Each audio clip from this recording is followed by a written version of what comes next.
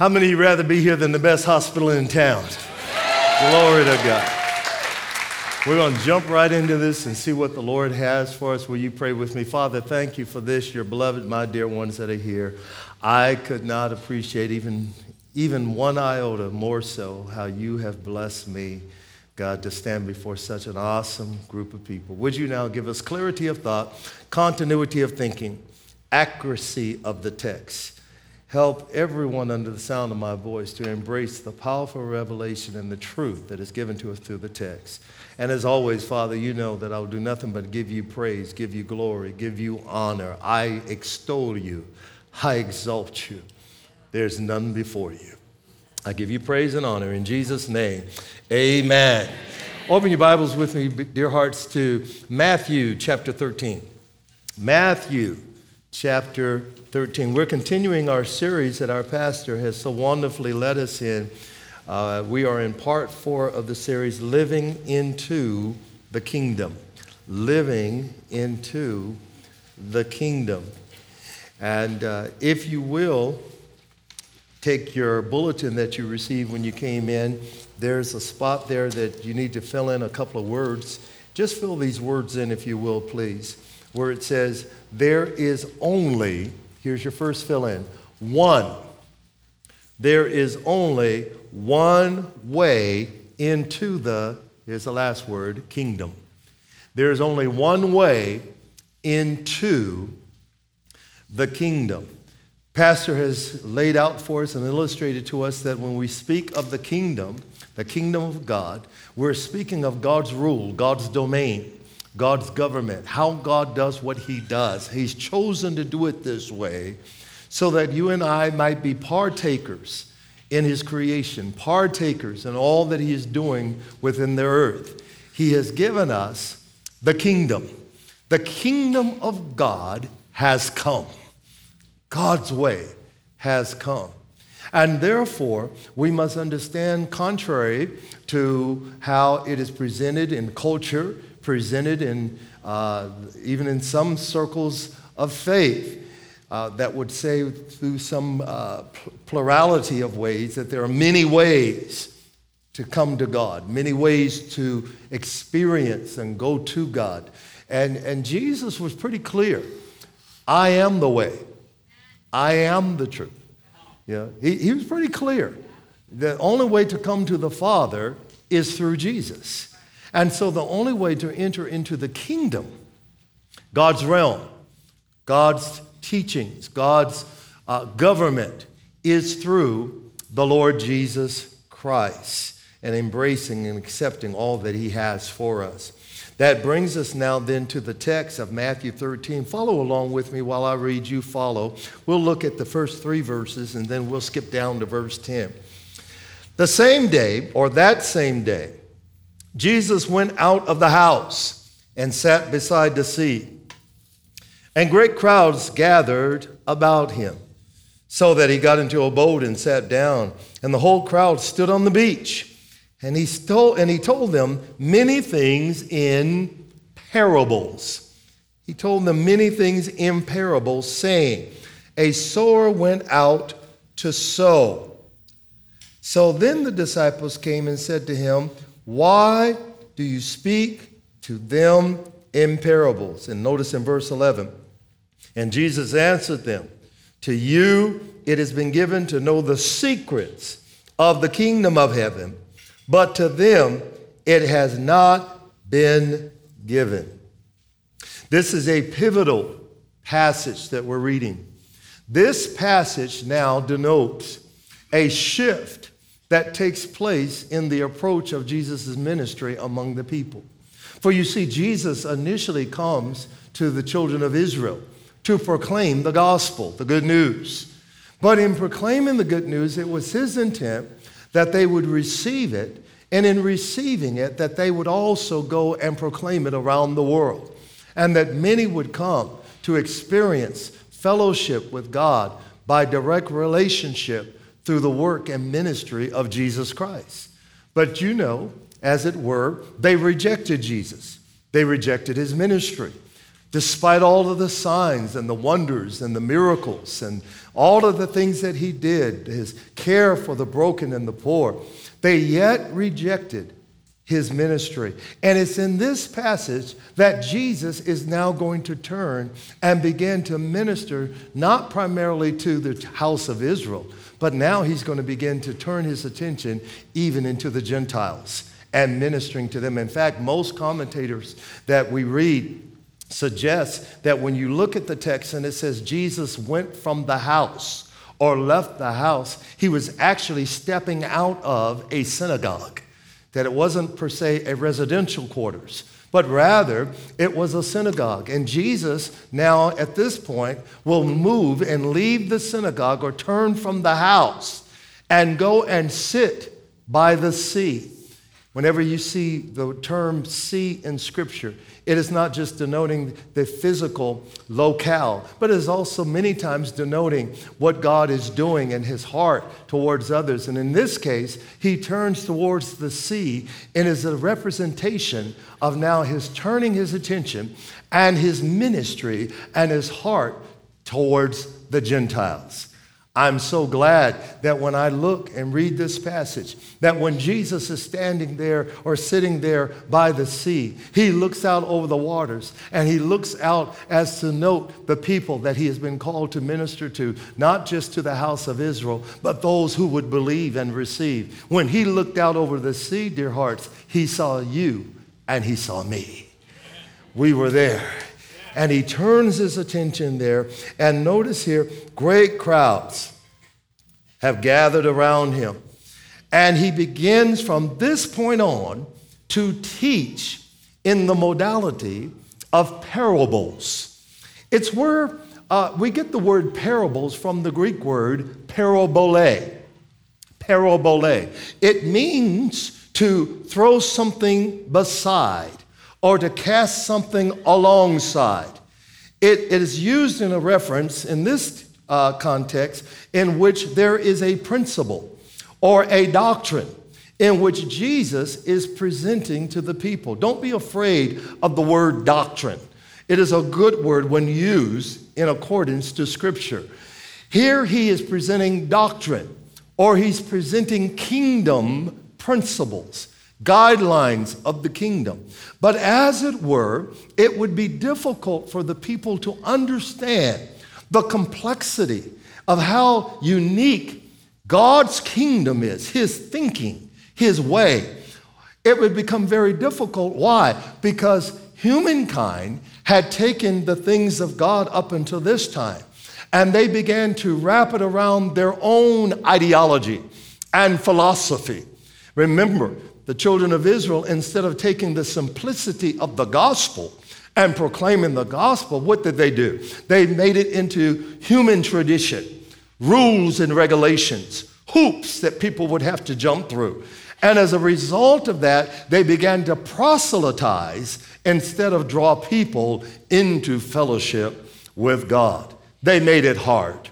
They made it difficult. So Jesus says, now in order for my people to understand what it is that has been provided to them and the access that they have been given into the kingdom, I will now teach in parables or parabole. I will tell stories or narratives that is common to them, but as they hear it, the Holy Spirit will give them insight on how to connect that to deep, secret kingdom truths. Remember, from this point on, there would be a mixed audience that Jesus would speak to. Oh, make no mistake, although he turns his attention to the Gentiles and so forth, there are still those who will follow him who are the children of Israel. And then there's a third group who are the religious people. They're always going to hang around to criticize and see how they can entrap Jesus. So Jesus says, I will speak in parables, and the only ones who will understand what is being said will be those who are believers.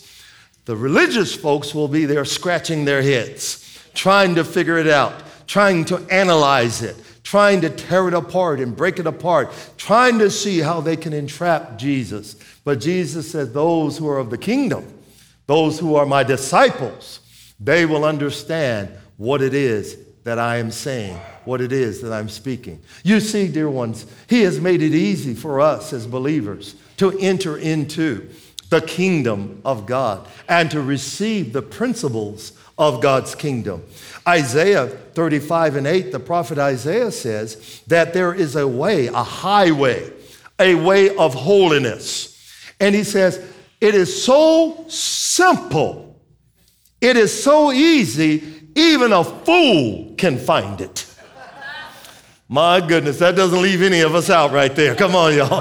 He says, it has been made so easy, the way of holiness, the highway of holiness has been made so simple that even a fool, even in the simplicity of mind, is able to have access and enter in. So it is at this point that Jesus speaks through parables or parables.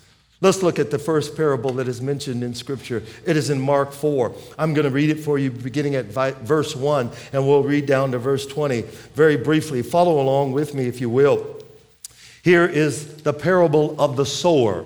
The parable of the sower. It is the first parable that Jesus will give. It says, again, he began to teach beside the sea. This is reiterating what we just read in Matthew 13. And again, he began to teach beside the sea, and a very large crowd gathered about him, so that he got into a boat and sat in it on the sea. And the whole crowd was beside the sea on the land. And he was teaching them many things, not just a few things, but many things in parables. And in Jesus' teaching, he said to them, listen, verse 3, behold, here's where he's going to tell the parable. Behold, a sower went out to sow, and he sowed. Some seed fell along the path, and the birds, take note of that, came and devoured it.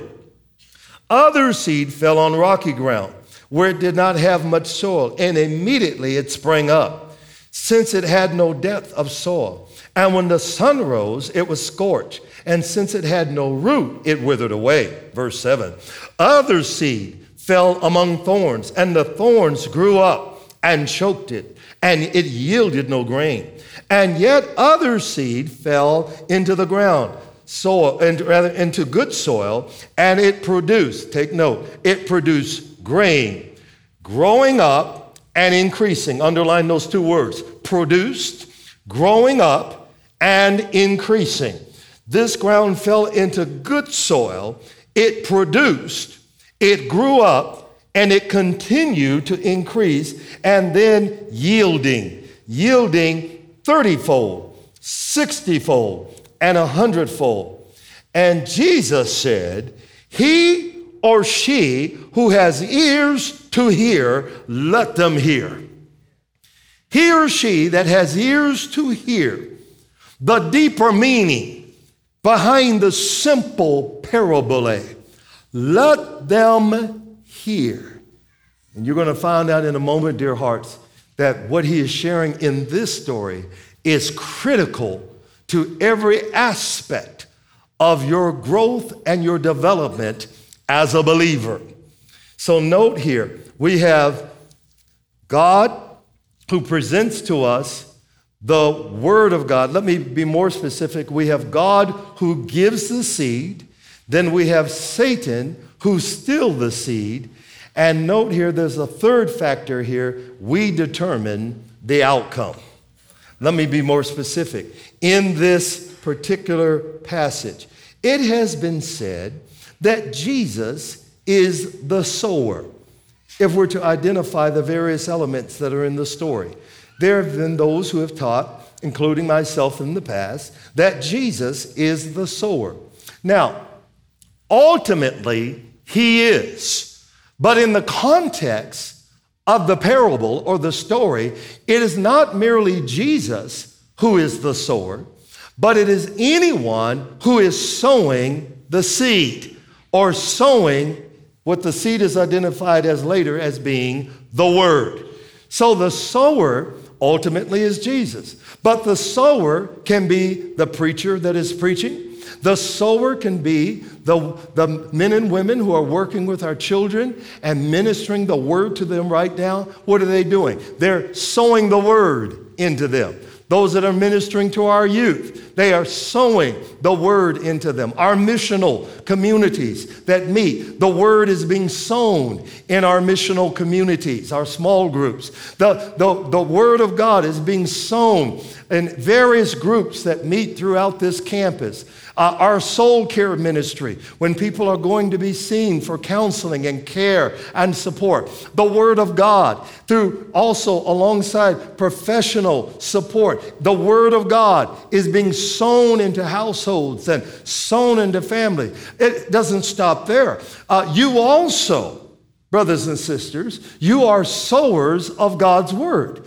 God is using you. When you came into this worship center, He wants you to take the word that is in you, the word of encouragement, the word of hope, the word of life, the word of healing, the word of deliverance. And when you walk in here, you are sowing the word into your brothers and sisters that are sitting around you. When we walk through the foyer or walk through the parking lot, we walk in with our bag full of seed, full of the word, so that when we see someone that is discouraged, we go to them and we wrap our arms around them. We don't even have to know them. All we have to do is have seed. And we put the seed of encouragement and let them know, despite whatever you have faced this week, everything is going to be all right. You are in safe ground in this place. The Spirit of the Lord is here. The Spirit of liberty is here to set people free and to lift those that are brokenhearted and have been held captive. We are here to pour seed into you, to encourage you, so that you will not leave here the same way you walked in the door. Would you lean on somebody and tell them, I have a bag full of seed and it's for you? Go ahead and tell them that. I have a bag full of seed and it's for you. It's for you, so that the smile will come back to your face, so that your countenance will be uplifted, so that regardless of what has happened all week long, you will know that you know that you know that when you leave out of here, there is hope that is before you, that God has a light at the end of the tunnel, and it's not a train. You are coming through victorious. Come on and give God praise for that. Hallelujah. Oh, bless the Lord. See, y'all wait till the last service to make me preach. Great Lord. So you have the sower, that's you. Then you have the seed, that's the word of God. You have the sower and the seed. But notice what else we have in the story. We have the soil. And there are 4 types of soil that are mentioned here. 4 types of soil that are presented to us. All of these soils represent, please take note, believers. All of the soils that are mentioned in the text are a direct reference to believers, not unbelievers. It is a direct reference to believers. Some have taken this text mistakenly and used it for an evangelistic text. It is not an evangelistic text. It is a text that is dealing directly with the people of God. And it states here that all of these soils are again presented. You have the soil that is the hard ground. You have the soil that is the rocky ground. You have the soil that is the thorny ground. And you have the good soil. And each one of these believing soils represent the condition of the heart. It represents how the heart of the believer is. And notice, all the soils are given access to the seed. All of the soil hear the word. All of the soils are in the church. Let me break it down further. All 4 soils are in this room right now. All 4 soils are sitting here at Bridgeway right now. We are the sowers. The seed is the word. And again, the word is given to us for the purpose of discipleship. Now let's go further then. Let's walk through this again one more time. So then God is the one who gives the seed. Satan comes to steal the seed. But again, thirdly, we determine the outcome. You determine what's going to happen. Stop blaming the devil. You determine. Stop blaming God. You determine what you're going to do with what God is presenting to you. We determine it. And so that brings us now to verse 10, where Jesus is going to unfold and share something. Don't miss this in verse 10. And when Jesus was alone, those around him with the 12 asked him about the parables, verse 11. And he said to them, to you has been given the secret of the kingdom of God. But to those who are outside, everything is in parables. In other words, he said, believers will get this, but unbelievers won't know what to do with this because they're trying to make it difficult. They're trying to analyze. They're trying to piece it apart. Verse 12, so that they may indeed see, but they do not perceive. They may indeed hear, but they do not understand, lest they turn and be forgiven. Verse 13, and Jesus said to them, do you not understand this parable? Do you not understand the parable of the sower? Now watch what Jesus says. Watch what he says. How then will you understand all of the parables? Here's what he says. If you don't get this one down, you won't be able to get any of the other parables down. He says, this is just the first one out the gate. But if you don't grasp this, it's going to be hard for you to grasp anything else that's going to be shared with you. So I need you to pay careful attention to what's about to be said to you. This is critical. The parable of the sower is critical in determining how you approach the kingdom of God, how you approach God's working and dealings in your life. If you don't get this down, we got a problem. Houston, there's a problem. This will be a challenge if you don't get this down. This is pivotal for your personal fellowship with God.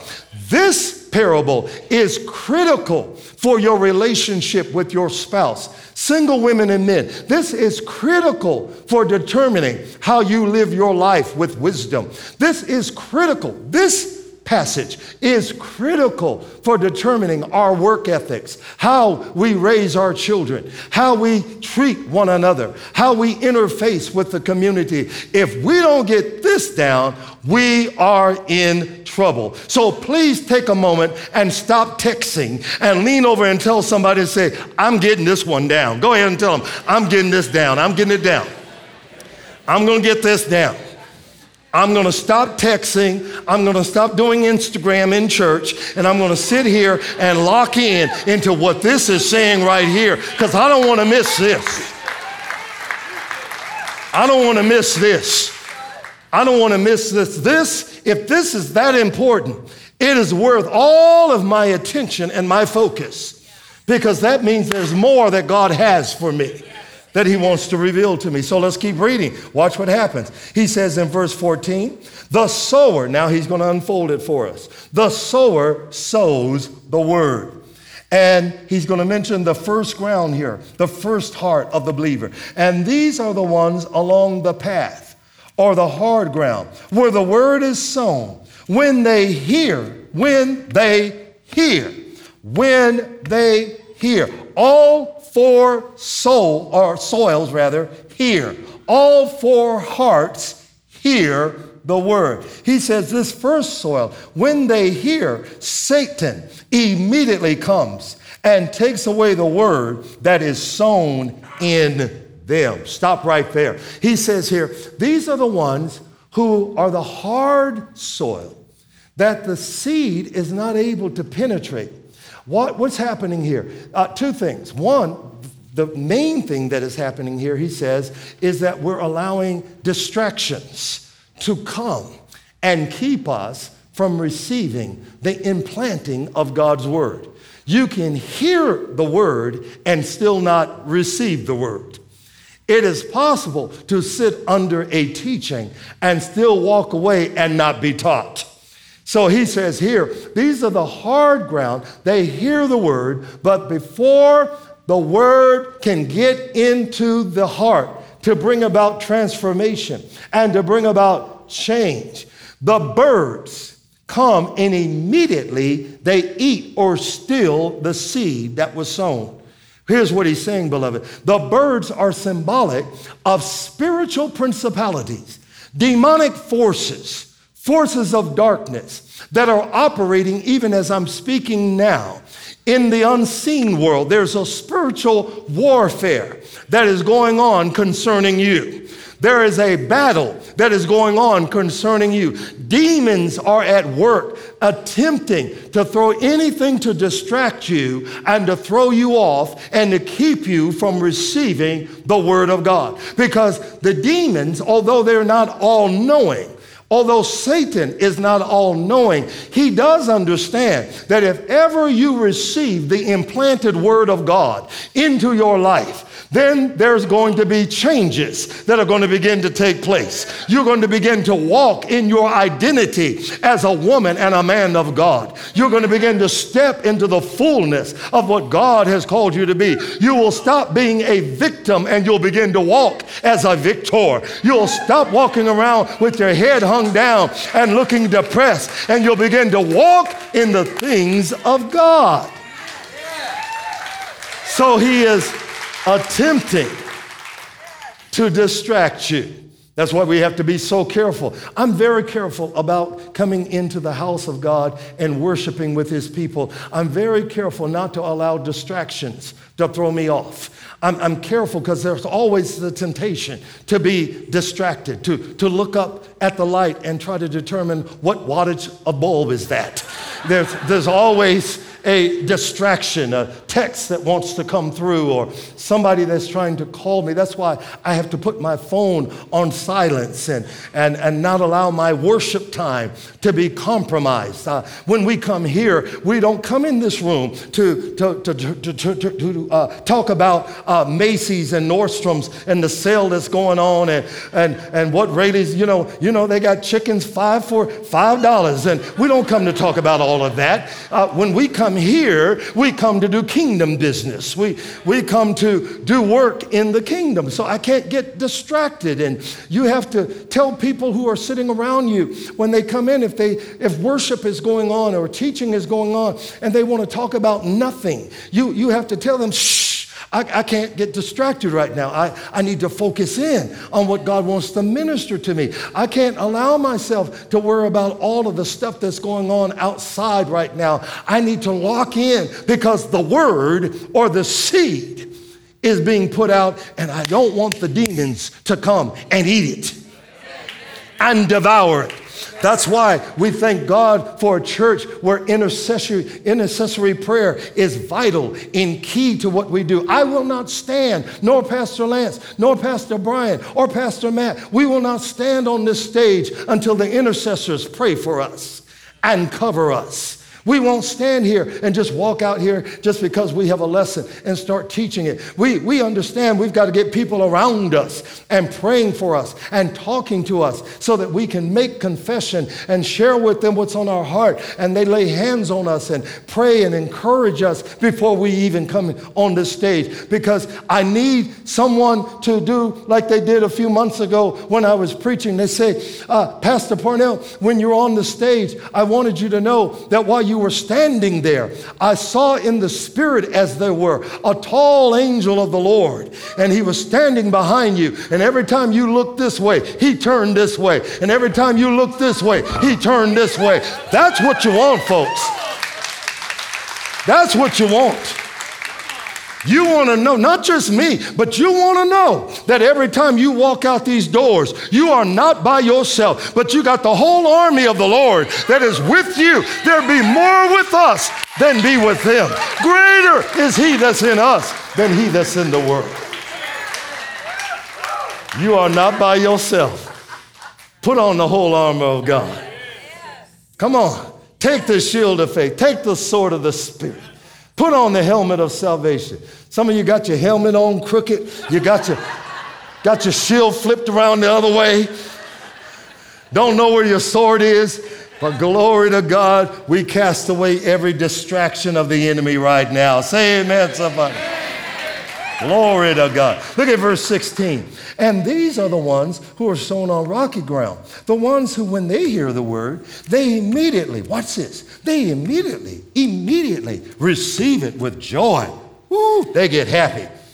Ooh, hallelujah. Ooh, this word was for me. Pastor Parnell, there were hundreds and hundreds of people in that auditorium. But when you were teaching that word, it was talking directly to me. It hit the bullseye. But notice in verse 17, and they have no root in themselves, but endure for a while. Then, when tribulation or persecution arises, why? On account of the word, immediately they fall away. They start out happy. They get in the car rejoicing. They turn around and go home and tell everybody, whoo, church was good today. Whoo, that word was for me. Oh, they get all excited. That's on Sunday. But then on Monday, when the smut bill comes, oh my goodness, when all of a sudden all hell breaks loose, persecution, tribulation. Why? For the word's sake. Do you not know? Too much is given, much is required? Do you not know that if you are under persecution and tribulation right now, it could be not that something's wrong, but that something is right? It could just be that you have implanted the word of God in your heart and the enemy's trying to give one last wolf ticket to see if you're going to throw in the towel. He's trying to confuse you and throw you off. Why? Because you have the word in you. But hear me today. Having done all to stand, brothers and sisters, keep standing. Oh, in a moment, the smoke is going to clear. In a moment, you're going to begin to see God is at work here. There's a reason this tribulation has come. There's a reason the persecution has come. In fact, we're told when it comes, watch this, rejoice. Get happy about it. Rejoice in the midst of your tribulation. I'm here to tell somebody in this room, the adversary has broken loose and tried to turn everything loose against your family, against your children, against your home. And he's trying to stop you from giving God praise in here today. You sat through a whole time of worship and praise, and you held your head down and your hands down, and you didn't clap, and you didn't open your mouth. And the adversary is trying to leave you confused and doubting and frustrated. But the devil is a lie. You came in this house today to magnify the Lord and to worship him. And you've got to make up in your mind, I will bless the Lord at all times. His praise will continually be in my mouth, in bad times, in sad times, in glad times. I'm not going to let the enemy sit on my praise. I will bless it. He's been just that good. I said he's been just that good that he's worth the praise. Oh, I know y'all looking at me like he certainly is excited. Honey, you ain't seen nothing yet. When I think of the goodness of Jesus and all that he has done for me, when I look where he has brought me from, I can't come in here and fold my legs and cross my arms and roll my eyes. I came to bless his name. I came to exalt his name. I came to lift him up. I came to magnify him. I came to exalt him. I came to extol him. Anybody with me? Give God a high praise. Hey! Hallelujah. See, I don't play with this. I don't play with this, beloved. I don't play with this. There are spiritual principalities that have got to be cast out. The believer cannot be possessed, but we can be oppressed. And I've come to cast every demonic force in the name of Jesus that has put you in a stupor and a state of frustration. I command you, put on the garment of praise for the spirit of heaviness. Lift up your heads, O ye gates, and the King of glory, he shall come in. Hallelujah. Ooh, let me just get back. My God. See, y'all see one thing, but in the spirit realm, I'm boxing. In the spirit realm, I'm in a boxing match for you. Come on, y'all. In the spirit realm, I'm kicking devil butt. Come on, somebody. In the spirit realm. Glory to God. Hallelujah. See. You're going to have tribulation. You're going to have persecution. But don't fall away. Don't fall away. 1 Peter 5:8 says, our adversary prowls like a roaring lion, seeking whom he may devour. But note, beloved, all he can do is prowl. And he can roar. But it doesn't mean you got to jump in his mouth. Are you hearing what I'm saying? He's going to do his job and prowl, trying to look for every opportunity to creep in. Look for every opportunity to throw you off. Look for any and every opportunity to give you a negative report. And you've got to make up your mind. I'm not going to jump in the enemy's mouth. I have the victory in Jesus' name. Verse 18, and others are the ones sown among thorns. These are the ones who also hear the word, but the cares of the world and the deceitfulness of riches and the desire for other things enter in, and it chokes the word, and it proves unfruitful. It proves unfruitful. It proves unfruitful. They are deceived by their stuff. They're deceived by the things they've got. Now listen to me. Listen, there's nothing wrong with having a nice house, a nice car, a nice status in the community, a nice job. But brothers and sisters, hear my heart, don't ever worship what you have. Don't ever turn yourself over to worshiping the stuff. I think I've got about at least 10 of you in here that God has taken us through some things where we had to mature in our walk, where he had to allow us to go through some things and strip the stuff away from us so that he could captivate our heart. Because we were distracted by the car. We were distracted by the house. We were distracted by the stuff. But God says, no. I will allow you to be stripped of that. And in the midst of being stripped of that, can you yet bless me? Can you yet serve me? Will you not curse me? Will you yet turn to me and say, God, if everything of the stuff, all of the stuff is removed from my life, God, I am yet rich in you. I am yet rich in you.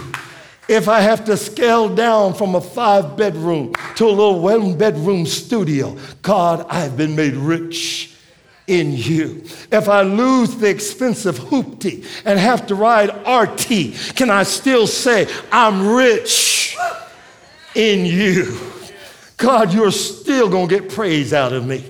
You're still going to have my life. That means I get to witness to more people on the light rail. Thank you, Jesus. That means it's just more people I get to witness to and share my faith as I have to walk to work because I don't have the car anymore. God, whatever I have, don't ever allow me to worship it, because I want your word to be sown, the seed of the word to be sown in me. But here's the last soil. Look at verse 20. But these are the ones who are sown on good soil. Good soil. Everybody say, that's me. Come on, say, that's me. Come on, say, that's me. He said, these are the ones, the seed that was sown on good soil. These are the ones that hear the word, accept the word, and bear fruit 30-fold, 60-fold, and 100-fold. Did you catch this? He says, these are the ones who, watch this, we said it earlier, who produce, who grow up, who continue increasing, and they start yielding. See, they produce, they grow up, they keep increasing, and they start yielding. Yielding what? They start yielding fruit that has more seed. Did you catch that? They start yielding fruit that has more seed so that others can be blessed. Oh, children, don't miss this. See, here's the problem. Here's the problem. Look at me for a moment. Look at me. Here's the problem. We have ministries that are full of believers that are consumers instead of producers. I'm going to walk it slow like we're on Sesame Street. Let's try it one more time. We have ministries and churches. We are full of consumerism, but we're not producing. We're not producing. Let me be more specific. You know that there's a spirit of consumerism that is coming to your heart when you walk in and you sit through service and you walk away and you say, you know, I really didn't care for worship today. I didn't really like the song they sang. It wasn't my vibe. And did you hear the key that they missed? I really didn't care for it.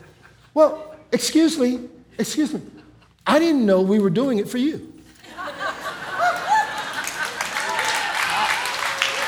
I was misguided. I thought that our worship was for him. I thought we came to bless him, not fit with what is comfortable and your preference and what you like. Now, certainly, there's certain songs I like, certain beats I like, certain styles I like, but I'm going to learn as I grow in God, however it comes out. I can be a little bit of country, I can be a little bit of rock and roll, whatever God wants to do, as long as he's being praised. God didn't call us to be consumers. When you are consumers, then you posture yourself to be a critic. But when you are a producer, you're not walking in here looking to see what this can do for you.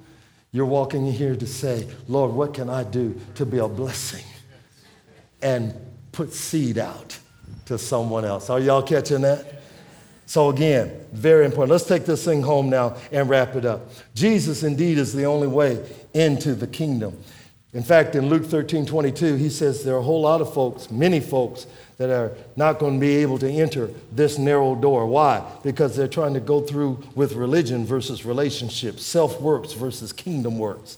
But I'm encouraged by what Paul says in Colossians chapter 1, verse 13 through 14. He says, God has delivered us from the domain of darkness and transferred us into the kingdom of his beloved Son, in whom we have redemption, the forgiveness of sins. For in Jesus is all the fullness of God, and through him we have been reconciled all things, whether on earth or in heaven, making peace by the blood of Jesus' cross. And then down in verse 21, he says, in you who once were alienated and hostile in mind, doing evil deeds, he has now reconciled in his body of flesh by his death, in order to present you holy and blameless and above reproach before him, if indeed you continue in the faith, stable and steadfast, not shifting in the hope of the gospel that you have heard. Here's the point, beloved. Note here that there are those in this room under the sound of my voice right now that you have sat this entire service, you have sat throughout the entire week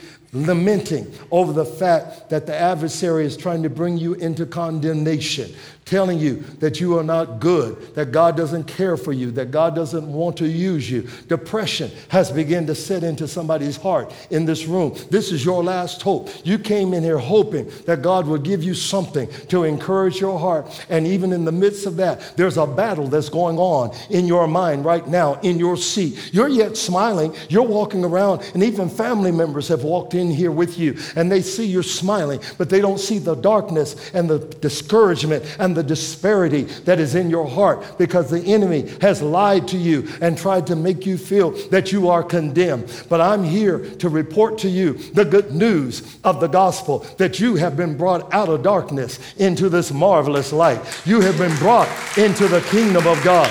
And anything that you have ever done, and anything that you're doing now, or anything that we will ever do, it is all under the blood of Jesus. I'm going to say it again. It is all under the blood of Jesus. Hallelujah. Once you know that the blood still works, the blood has never lost its power, the blood is not diminished in its potency, the blood is covering all of us today. It's not because we are so good, but the God we serve, he is so good. We give him praise. Come on and clap your hands and bless him.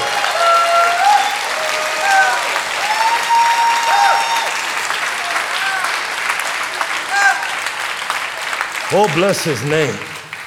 Don't you dare be discouraged, but be encouraged. I'm going to give you this. I got to close with this. There are 4 parables that I'm going to mention to you. I'm just going to mention them to you. I want you to get the point. that God's not going for the rich and famous. That's not kingdom. He's not going for the rich and famous, everybody that thinks they got it together. But God is getting the kingdom connected to those of us that know that we are toe up from the flow up and about to throw up. You understand? He is surrounding us, letting us know there is hope for each and every one of us. 4 parables. The first one, it is in Luke 7:41. It is the parable of 2 debtors. 2 men owed money to the supervisor. The supervisor came to them and said, I want my money now. One owed 500 denarii and the other owed 50 denarii. The supervisor forgave both of them equally. The question is asked, which one of the two is most grateful? Well, obviously the response is the one who owed the most, the one who had more debt. Well, there's more thankfulness that comes from the one who owes 500 denarii. Now, this is so important because many times we can become critical of those that we see praising God openly and demonstratively. We'll see people standing here many times in our services, standing and dancing and lifting their hands and glorifying God or just praising God. And some of us in our critical ways will say, it doesn't take all of that.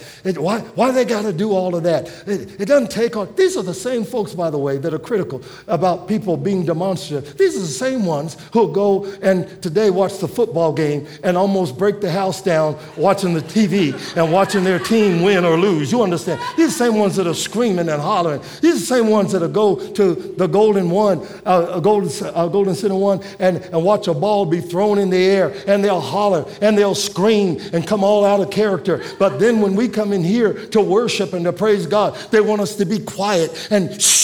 Be quiet. Keep your mouth closed. Don't move. Don't move. It makes me uncomfortable to see you dance. It makes me uncomfortable to see you clap. It makes me uncomfortable to see you lift your hands. But you don't understand the story that's behind what you're seeing up here. You don't understand that some of these folks that you see praising God and openly lifting their voices and shouting before God, you don't understand the test that came behind the testimony. There's a reason they're dancing like that. There's a reason they're shouting like that. If you can't beat them, join them. Don't sit there and complain about it. Join them in praise. Hallelujah.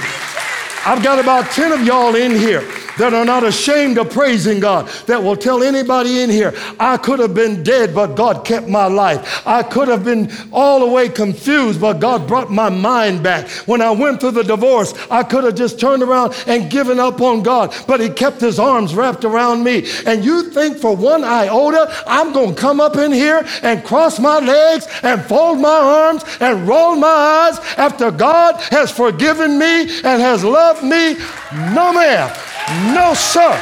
I'm going to praise him with everything that's within me. Hallelujah. Come on, touch 3 people. Say, get used to it. Get used to it. Get used to it. I'm a praiser. I'm one who blesses God. I'm one who's not ashamed to give God praise. Hallelujah. Let me get back to the podium. Hallelujah. Then you have the parable of the lost coin. That's in Luke 15:8. Woman has 10 coins. She loses 1. 10 coins, but 1 is lost. She finds the 1 coin. She knocks on every door of her neighbors. Say, I found the 1 coin that was lost. Come, let's go to Golden Corral and eat a buffet dinner and celebrate what the Lord has done. Then you have the parable of the prodigal son. You remember this one? You have the son that's always stayed in the house. Then you have the son that took all that he had and all that was his inheritance, and he left and spent it on riotous living. But then when he came to himself, he turned and said, I will return to my father.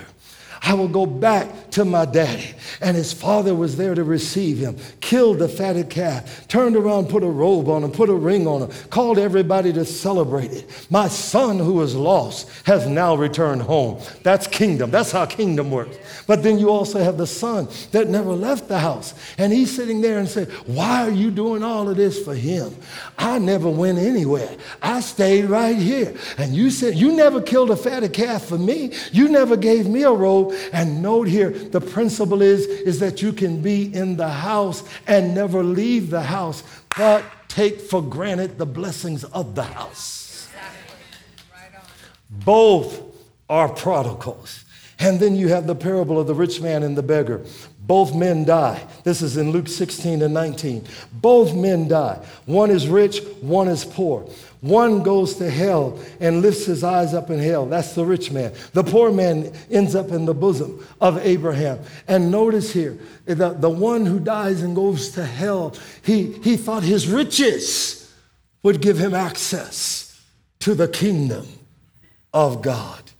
All of these parables show us how the kingdom works. But I close with this. I close with my own parable for my own life. For you see, I have a parable that God has given me recently, showing me how the kingdom works. The other day, I walked inside Rayleigh's grocery store to get a bottle of water. And I'm walking out with the water and standing in line, and there was only one lane open, and the cashier was checking a lady out in front of me who had on the belt milk, butter, and bread. That's all she said had on the belt. Milk, butter, and bread. And I'm standing directly behind her, and there's a long line behind us. And I noticed that we're all standing there, and the line is getting longer because the woman is taking her check card or her debit card, and she's sticking it in, and it's not working.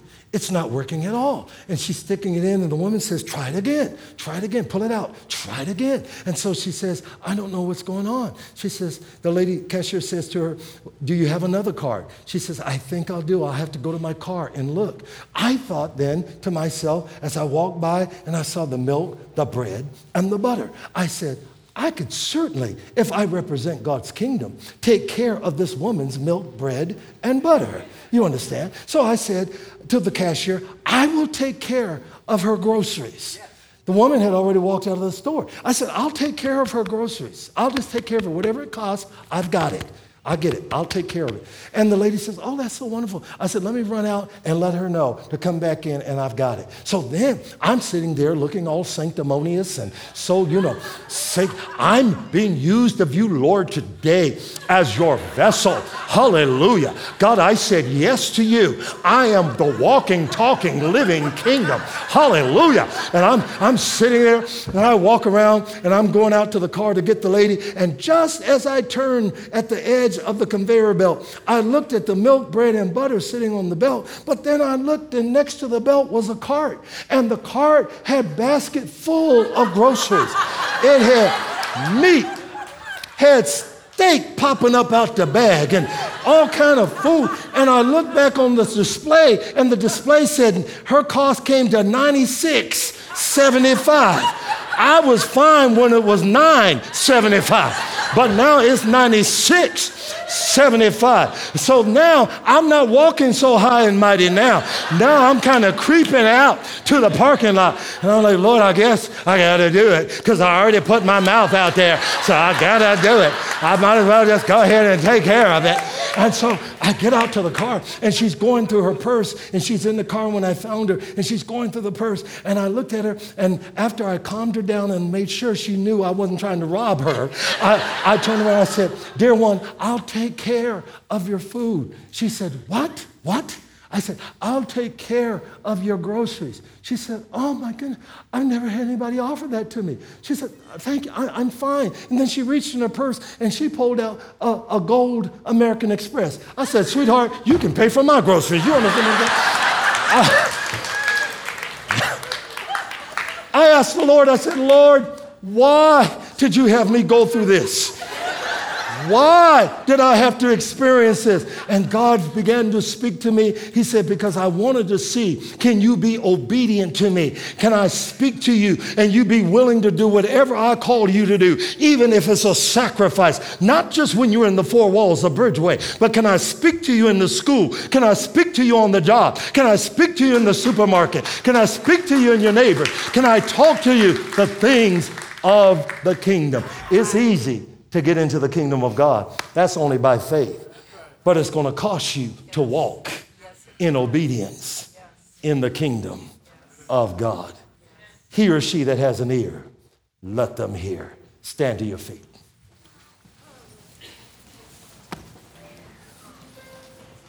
We got to go.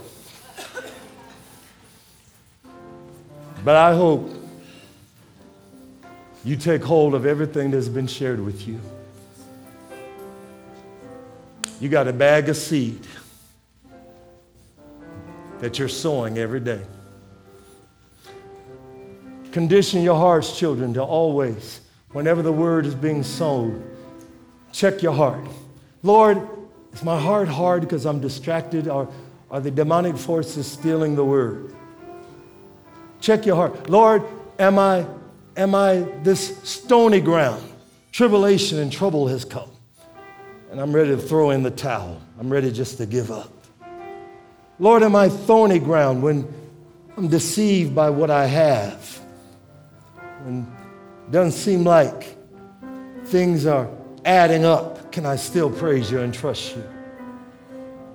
Or am I good soil that I am producing, I'm growing, I'm increasing, and I'm yielding 30, 60, even 100-fold? I pray, beloved, that you'll just open your hearts to receive all that he has for you in the name of Jesus. Come on, lift those hands, lift those hands, lift those hands, all in this room as we go. Come on, lift those hands. You deserve the glory and the honor. Lord, we lift our hands in worship as we praise your holy name. You deserve the glory, hallelujah, and the honor. Come on, children. Lord, we lift our hands in worship as we praise your holy name. You are great. You do miracles so great. There is no one else like you. There is no one else like you. You are great. You do miracles so great. There is no one else like you. There is no one else like you. Father, in the name of Jesus, the name that is above every name, the King of kings, the Lord of lords, the potentate of potentates. In your name, Jesus, touch every one of my brothers and sisters under the sound of my voice. In the name of Jesus, every place that the adversary has attempted to steal the seed of the word, we expose and cancel every assignment of the wicked one. In the name of Jesus, take your hands off of our children, off of our grandchildren, off of our spouses, off of our friends, off of our co-workers. Satan, the Lord God rebuke you. Loose your hold in the name of Jesus. And Holy Spirit, pour out and pour through every one of my brothers and sisters. Do it, oh God. Send revival. Let your anointing flow always through this house.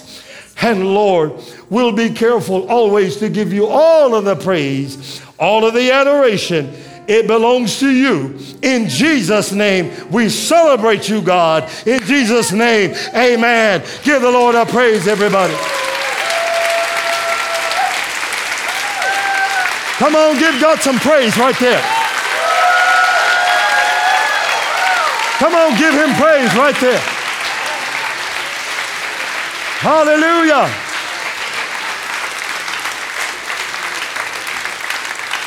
I kept you babies about 10 minutes longer than I wanted to, but apparently God wanted to. But you hear me and hear me well. This church has been called and destined for great things. Don't you dare miss it. Be smack dab in the middle of it. You hear me? Prayer team, come forward. They're going to be here to pray for you. If you need prayer, want to receive the Lord Jesus, they're here for you. I love you, love you, love you. I'll see you soon, or I'll see you in the rapture. God bless you.